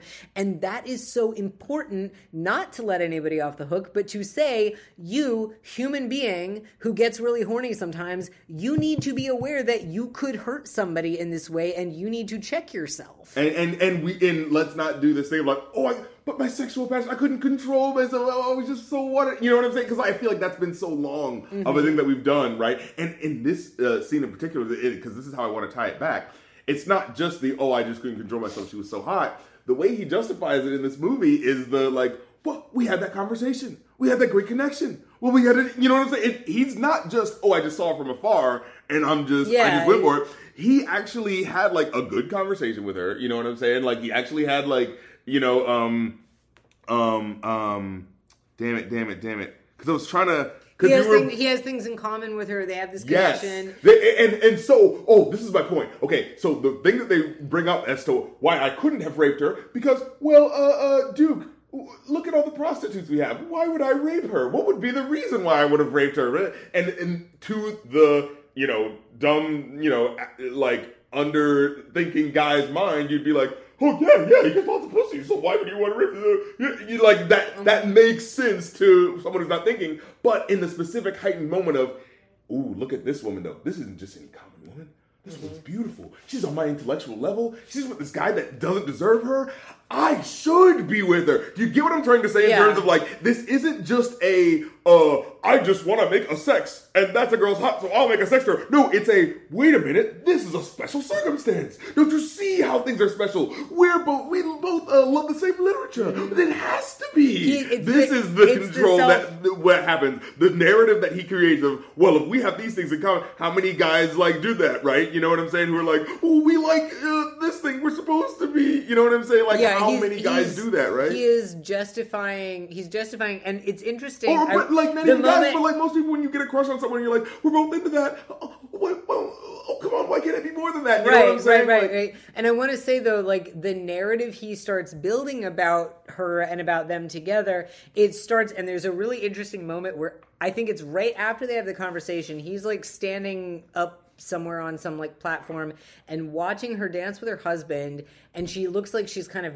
like when we see it from his perspective, she looks like she's sort of mouthing something to him, and of course he's sitting there thinking like, she's like trying to talk to me from afar and she's in love with me. And when we see it from her perspective and we see what actually happens, she's shit talking him to her husband. But, he immediately, all he sees is her dancing with her husband and saying something that he can't hear. Maybe stealing a glance off to him to be like, right. oh, she's talking about me. Right. You get exactly what we're saying and how the perception is happening here. And he's already building this self-justifying narrative in this self-flattering and self-justifying narrative in his mind about how he's entitled to her, basically. That's what it comes down to, is he believes he's entitled to her. But do you see what I'm saying by, like, the details of how he feels? So it's not just out of the blue, because like I said, he could just have sex with any of those hookers that he doesn't care about. But the reason why he feels the need to create this narrative is because of that.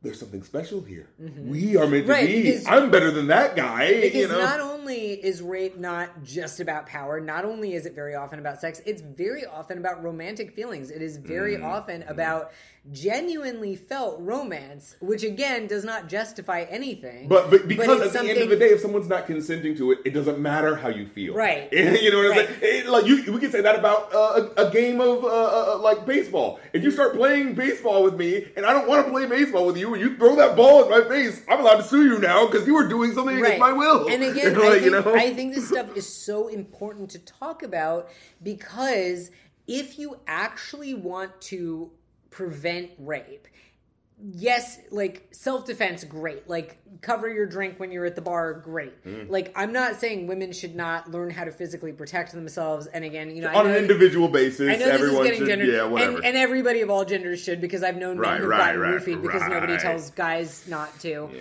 damn. But I'm all for people knowing how to physically defend themselves. But if you actually want to make real change and actually prevent rape, some of that is needing people to not, when you say like, there's a sort of somewhat flippant thing of you prevent rape by telling rapists not to rape. And it's like, I think it's more than don't tell people not to rape, because everybody's going to say, of course I everyone knows not to murder too, but murders still happen. Right. Well, it's not tell them not to rape. It's tell them you may feel like this and you may be in a situation like this and this feels okay to you and it's not okay and you need to be aware of that. Like at the end of the day, violating someone else's consent, like, enthusiastic consent. That's what we say in this modern day and age. I've drawn this parallel a lot, but like, the whole thing with like white fragility, and there's some, I can't remember which comedian this was, who said that like for a white person being called racist is like being called the N-word. Who was that? I don't know, but I remember that being a brilliant thing, because it's like white people really don't want to be called the N-word. It's like, how dare you? Right, like I mean, a racist. Yeah. Right. And I think part of that is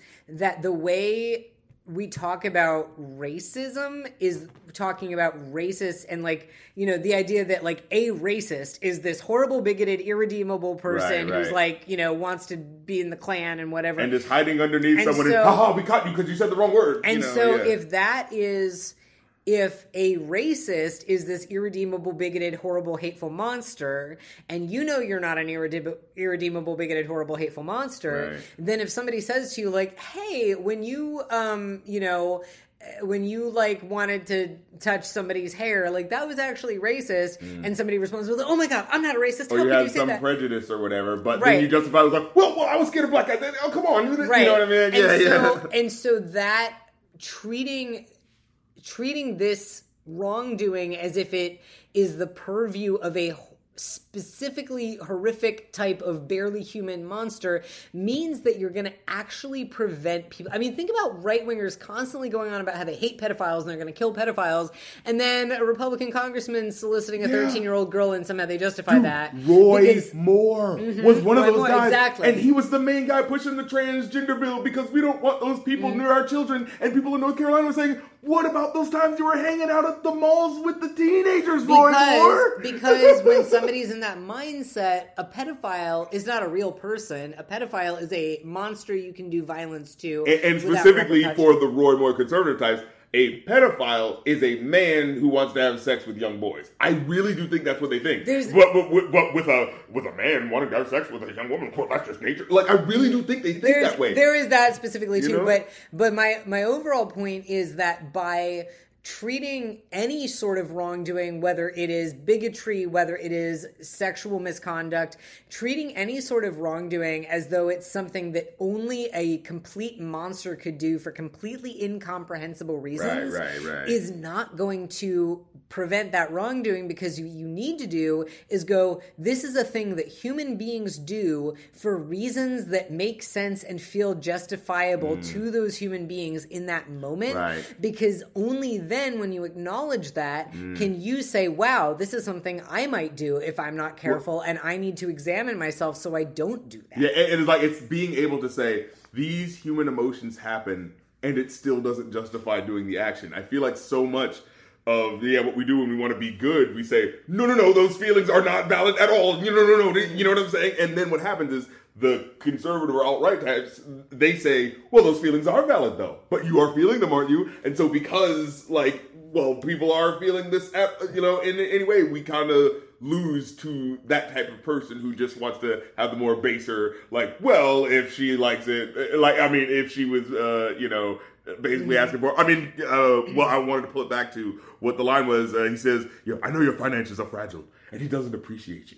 It's that, he specifically makes it very plain. It's like, I know that this is, and it's kind of funny because from his angle, it could be like, you're not doing well, and I could be a winner. But from her angle, it kind of seems like, I know you've got nowhere else to go. Your finances are fragile. Yeah, Adam Driver gives such an amazing performance here, because there are these really subtle differences in his performance between Legree's segment and Marguerite's segment, where, he's saying the exact same thing. He's in the exact same position on the floor. He even basically has more or less the same facial expressions and tone of voice, and yet there are these subtle differences where when he says it, he's this love-struck, tragic thing, right? And when you're seeing from her perspective, he's threatening her. But the thing about it is, as you watch back the scene, it's still it doesn't feel like, it really does feel like a half and half, where it's like, at 1 second you could swear it felt like it was that romantic moment, and then the next second it's like, no, but it's clearly not. You know what I'm saying? Mm-hmm. The way the movie unfolds, it doesn't feel like, it's not like during his scenes, the screen gets tinted with a nice, red hue, and no, it feels like the same scene is playing out if you go back. And so you're like, the only difference was, we were following him and how he was already feeling up to that point. So because he already felt that way, blah, blah, blah, blah, blah, that interpreted that way. You know what I mean? And I also, I want to circle back a little bit to Carouge again, because, look, we all know rape is bad, right? We all know rape is bad. Legree is bad. Quote us on that. You can put that. You can be like, did you hear that the Review New Podcast? The controversial opinion. But I think, Carouge is also, Carouge is abusive and shitty and harmful and misogynistic in a way that is a little bit harder to articulate than rape is bad. And it's interesting because I think he's a type of shitty that does tie in and apply to, it's still an entitlement to modern day, even though, obviously at least in the US, we're not having men, ask the king if they can duel to the death and their wife's going to get burned at the stake if they lose. Mm-hmm. That specific situation's not happening. Well, a metaphorical thing these days. And so I'm curious to think about what, because he's a type, and the way that he's shitty is a way that people can still be shitty, and I think a lot of it is actually. Okay, you know what I'm saying about, we were talking about the whole, I'm gonna kill me a pedophile thing, but then don't actually care about, a young girl getting assaulted. That's the thread there, yeah. There is a type of sort of hyper macho, I'm gonna protect women by beating up the bad guys. But what I really wanted to do was just beat up people anyway, and this was just my thin moral excuse to do that sort of thing. And look, I'm gonna be real and vulnerable here for a moment.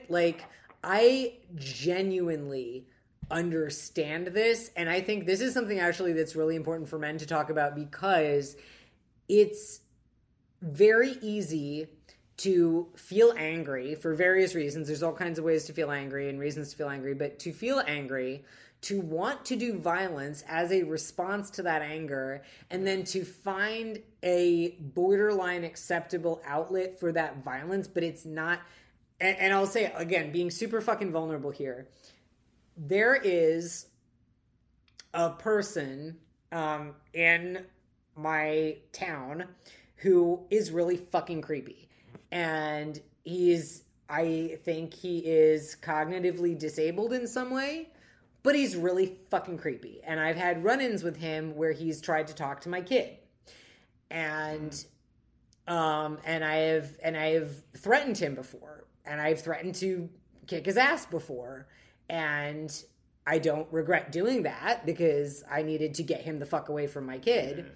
But there have been times that when I'm angry for whatever reason that don't really have anything to do with that guy, I've been like, man, I sure would love to do violence. I'm not going to get into a huge amount of detail because I don't want to say that on a podcast and get arrested for threatening somebody's life. Come on now. But I have absolutely found myself having violent fantasies about hurting this person physically very badly, and then realized, oh, you know what?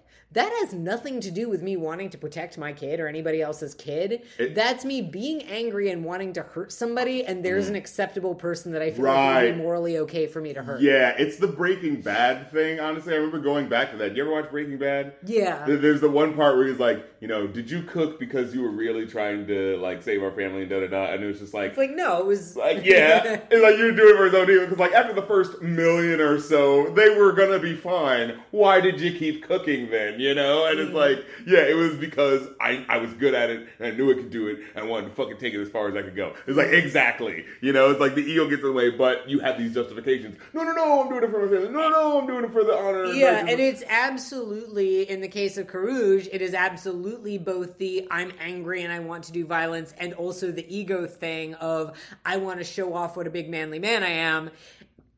And that is, and it's a somewhat subtler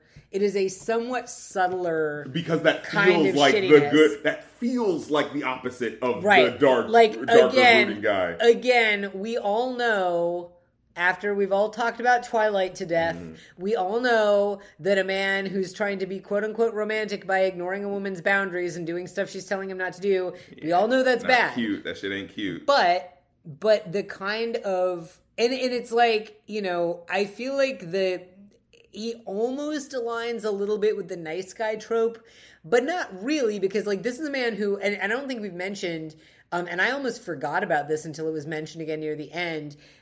when we meet Carouge, he's already widowed and lost a child. He had a wife and a kid who died. I think they had a plague. They had the plague or something. Yes. So he had a wife and child who died. So, and he's regarded as handsome. Like, Marguerite's friend is like, oh, I'm so jealous your husband's good looking. He's Matt Damon, So he's he's not got a half melted face. Yeah. He has a scar. He's got a scar that someone online pointed out changes with each person telling the story. And I never even thought about that. I remember noticing it and I feel like it did look a little weird. My eye was drawn to it. It looked bigger. It looked bigger in Legree's version. Yeah. Yeah. And so he. But he's handsome. He's had a wife already. He, almost feels like he's doing Marguerite a favor by marrying her because she's the daughter of this disgraced traitor. Right.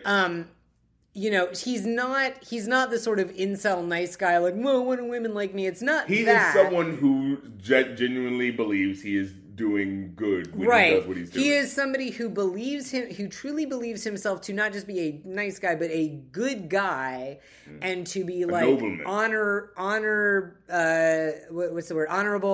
and noble and yada yada yada, and yet he is doing things that put his wife's life at risk, and also why? And I want to say also because they have a baby at home.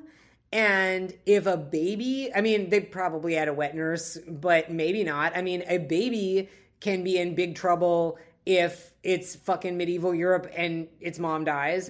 So he already lost a wife and a child, and he's putting his other wife and his other child, their lives at risk, just to prove his dick is bigger than Legree's. And then, so after the rape happens, Legree it's just the phrasing that he uses automatically. It's all like I remember the moment he switches over to yes, we should deny what we did, and you'll deny it too. It's so fucking disgusting. Yeah, it's so like because I know you're an honest woman and you don't want to lose your virginity. So yes, I'll go along with the lie that we never had sex. Like that sort of deal, right? Like you're just immediately putting it on her, and in a way that's like. And he specifically says, "You feel yourself guilty, my love, but I beseech you, tell no one. For your safety, if your husband hears of this, he may kill you." And it's like in that moment, moment, you're like, that's such a power play. I had that moment of going like, how much of his own bullshit does he actually buy is he here? sniffing right now? Because it's not actually. Because that soul feels like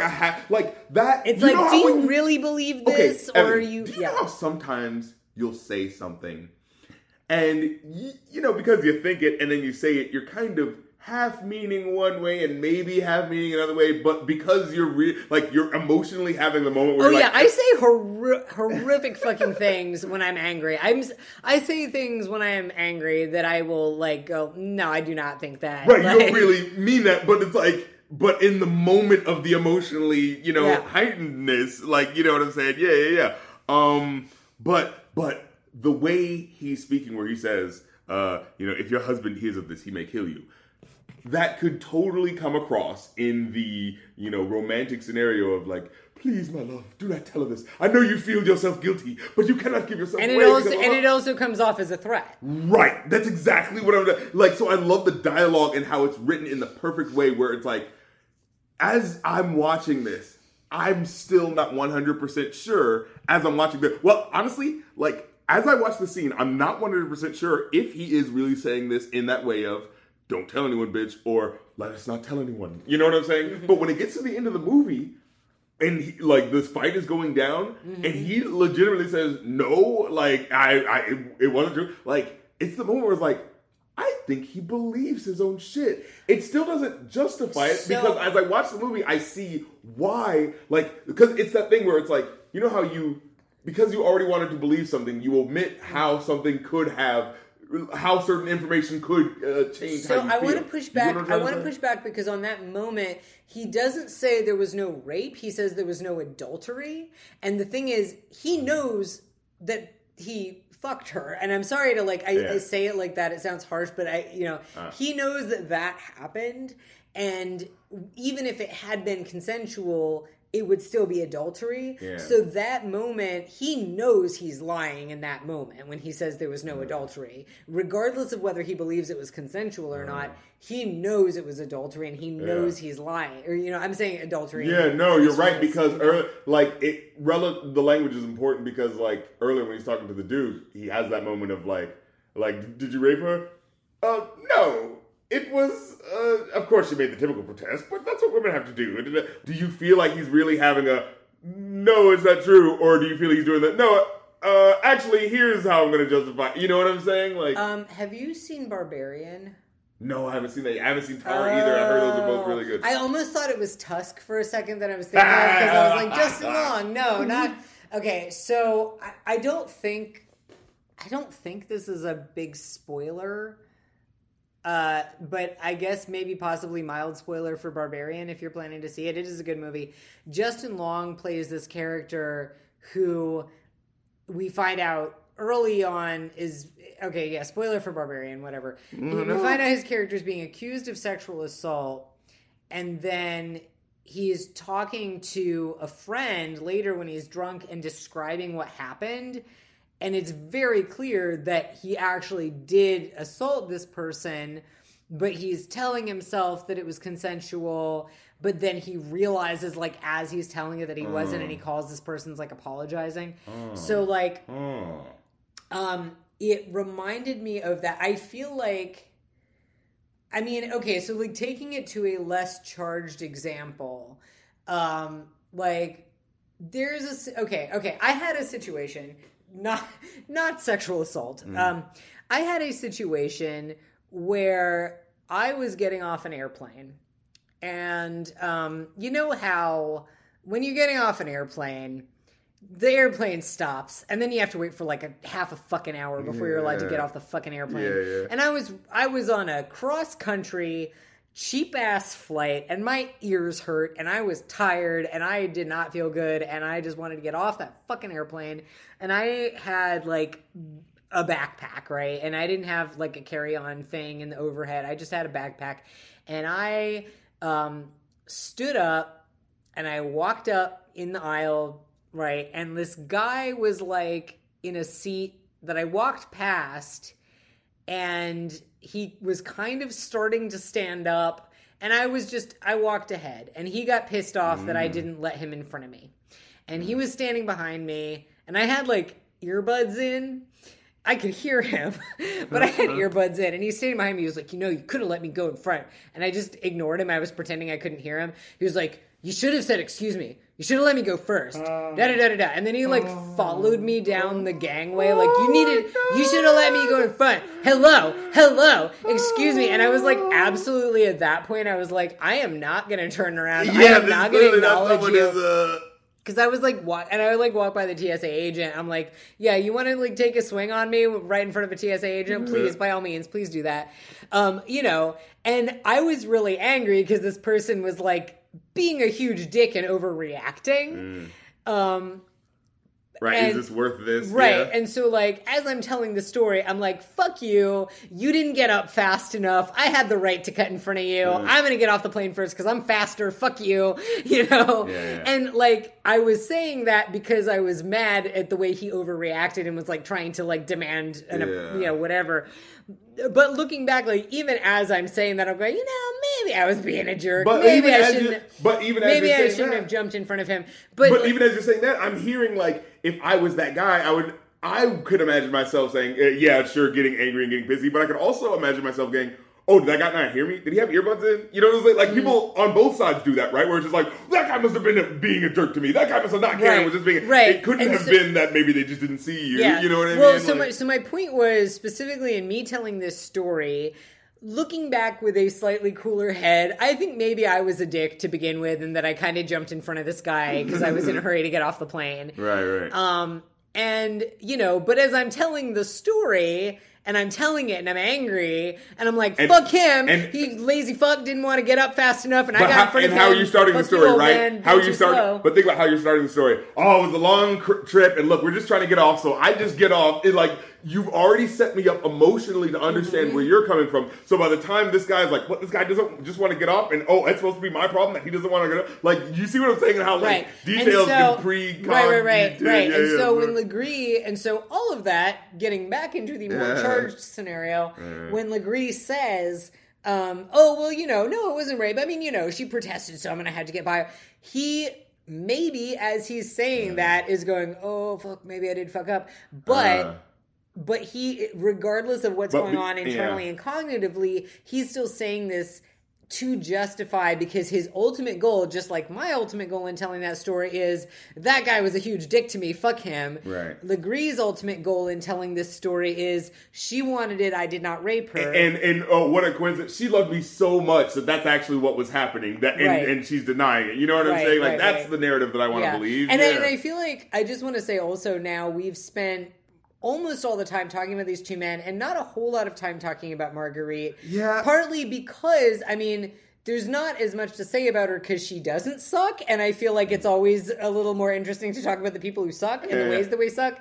And also, I like the way they treat her. It's like, I feel like they don't do the modern thing of like over giving a character who would be in this type of situation at this specific thing to be like, oh, but we got a girl bossing up, so we got to give her some impractical moment, like in Aladdin, when she's like, I will not be silenced. I have to have a minute song where I say, well, won't be silenced, but because these men writing this movie don't actually care, they just move on with the movie. You know what I'm trying to say? With like the little pittance of a thing. No, but at the same time, as the movie unfolds, it does not let you escape from the reality of what she's dealing with, and that's where I think is more powerful. It is, and I also want to say, just as a character, she's very cool, and she is competent and smart and interesting in a way that is realistic for a 14th century French noblewoman. She is, she reads books, and she actually can balance books. Right. Like because that's what I feel like we don't get that as much openly, because it's like, well, while he's gone, I'm handling the finance as well. So, that's clearly a competent woman. So she reads books. She's got good number sense. She's good at running the estate. She's competent about animals. She's got a good sense of all that.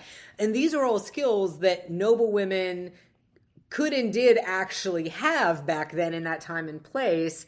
And I appreciated that they make her like, they have this realistic confidence, and they're not trying to do that sort of bullshit girl bossy, like, someday there will be democracy like in Athens and women will vote for the leaders. And, she's not doing any bullshit like that. She is competent in the way that real medieval noble women were competent.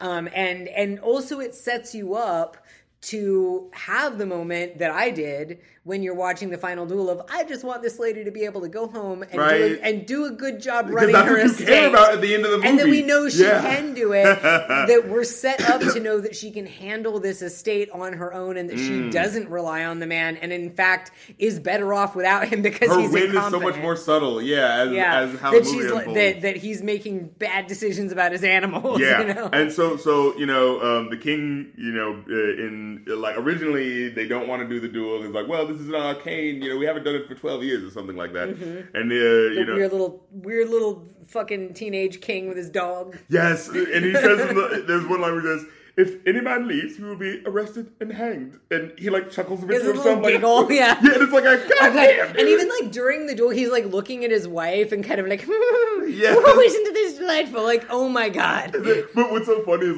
if you go to Ren Fair or whatever, whenever they have this set up, it's always the big regal king in the West. I think that's very often because the king at the Ren Fair is supposed to be Henry VIII. I know, yeah. But I just think it's so funny, what we stereotype as what we think. Creepy little teenager. Yeah, this is what they mostly probably were. Just like pharaohs and whatever. It was just kids that were too young in control of shit. Mm-hmm. Could you think about the reality of that fact? Like I said, I've read a 13-year-old just in control. I mean, that's why you had regents and viziers and stuff. Yeah. But yeah. When Legree comes into her house, and the servant, his servant boy is with him too, and she goes he's saying it's I'm feeling some type of way about you, in so many words. And she says, I don't think this is okay, what you're doing right now. And the servant boy says, when my master sets his eyes on love, and he says, he tells him, shut up, boy, shut up, page boy. And Marguerite says, I think you should leave right now. And Legree says, that's right, page boy, leave. And it's so clearly misunderstanding what she was saying. Not clearly, because it's again, you get what I'm trying to say, where it's I could see him interpreting it that way, right? I was I feel like you should leave right now. And Legree saying, that's right, page boy who just spoke, get out. You know what I'm saying? As opposed to, she's talking to me? You know what I'm trying to say? Mm-hmm. This is something that somebody pointed out, and I want to shout out the Reddit user NYCX Andrew, because this is a specific thing that I didn't think about, and I don't want to take credit for this shit. So, in one version, this is what the comment says. In one version, Carouge says hi to Legree first, and vice versa in the other version. In Jodie Comer's version, Damon and Driver don't call each other out as loudly or enthusiastically. Also, it's someone else who speaks about them having to come together for the king. So do you get what I mean in terms of these really subtle little... Cause, in my story, I was the good guy. In my story, I was the good guy. And think about how memory works. Because even we're just sitting there I had the comment about the comedian saying racist is the N-word for white people. I literally don't remember. I can picture Patton Oswalt saying that. I can picture some edgy comedians.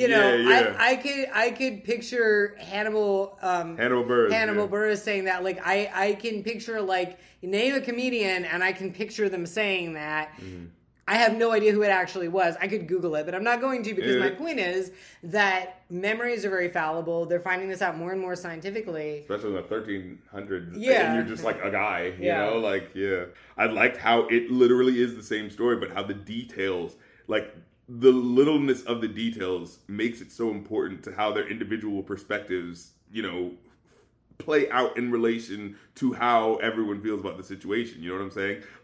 Those details aren't just, that just that's just to show that a different story is happening. No, it's to, like, every detail feels like it's proving and building the case for why they felt that way. You know what I'm saying? So when we're watching and organically relating to how we feel about the characters the first time, and then dig back and get why Carouge feels like he's the hero who's owed his due, and why he's reacting to how he is, why Legree feels justified and how he's reacting how he is, you know what I'm saying? Then, you know, most importantly, the person who's actually directly, you know, dealing with these men and why she feels the way she is, you know what I'm saying? The movie's trying to really make you feel why each character is motivated, you know, and why each subtle inconsistency is justified in the narrative and how it unfolds, you know what I'm saying?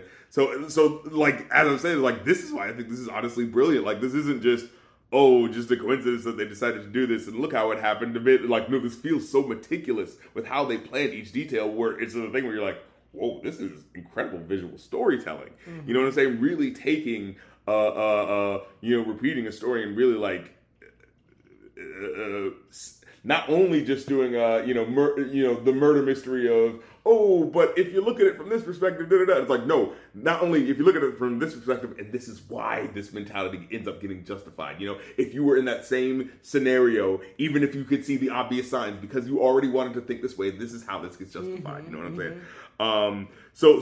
And I think the movie has a very stated purpose of making it clear that her side of events are what actually are most accurate to what happened. But the film uses the initial telling of the male perspective to make you, the audience, complicit and culpable in truly feeling and understanding why the men in this film, you know what I'm saying, feel the way that they're going. So that's what I think is brilliant. Like, so how it really does that. It doesn't just give you a rote version of that. It feels like it really gives you that journey, but still, like we said at the beginning, doesn't let them off the hook for how they are ignoring the reality of what is happening, especially with the women in their lives, right? How, like, both men are examples of how they're ignoring, like, the reality of what the experiences of women are, to the point of only fulfilling their specific needs. Carouge is only, well, I'm a nobleman and you need to do this for me, so you need to have sex with me after you had sex with him, just to prove it. You're like, because we know this isn't really about you, this is about my honor. And, like, you know, Legree is like, I want to have you, and I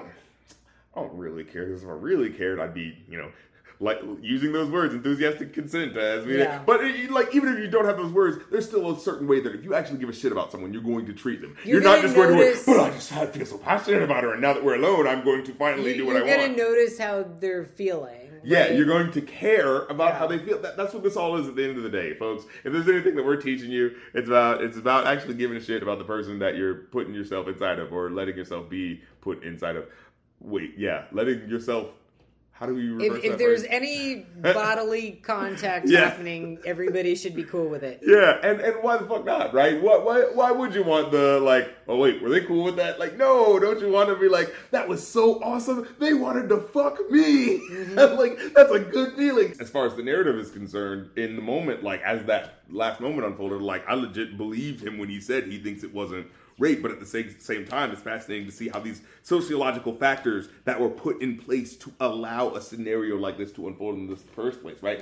The way, you know, this society that we clearly don't need to go back to, that you know, saw everything as like, well, we need to act this way because this is what good people do. They, you know, women who aren't whores, they must act this certain way because they don't just want to tell guys they're interested in them. You know what I'm saying? And then, well, what do guys do when they want to find out a girl's interested in them? Well, you got to go by implication because these women don't just tell you. So when she did that meant. You get what I'm trying to say? It's like, it sets up these societies. So we should definitely be living in a society where we don't have that, and I hope we're all more open about the people that we want to put ourselves in and have themselves put into us. And this has been the Review a New Podcast. Thank you so much for listening. Again, if you want to make those requests, that's kofi.com/rapcritic. And if you want to join up for all the cool, fun stuff that I said at the beginning, like helping me get to those Busta Rhymes and Wu-Tang Clan streams, as well as joining the Discord to chat with me and fellow fans for our movie nights and game nights that we have. It's all fun, it's all cool, it's all hip-hop happening.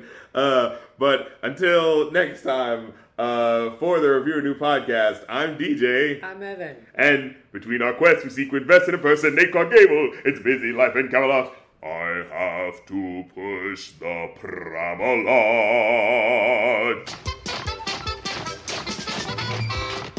On second thoughts, let's not go to Camelot. It is a silly place.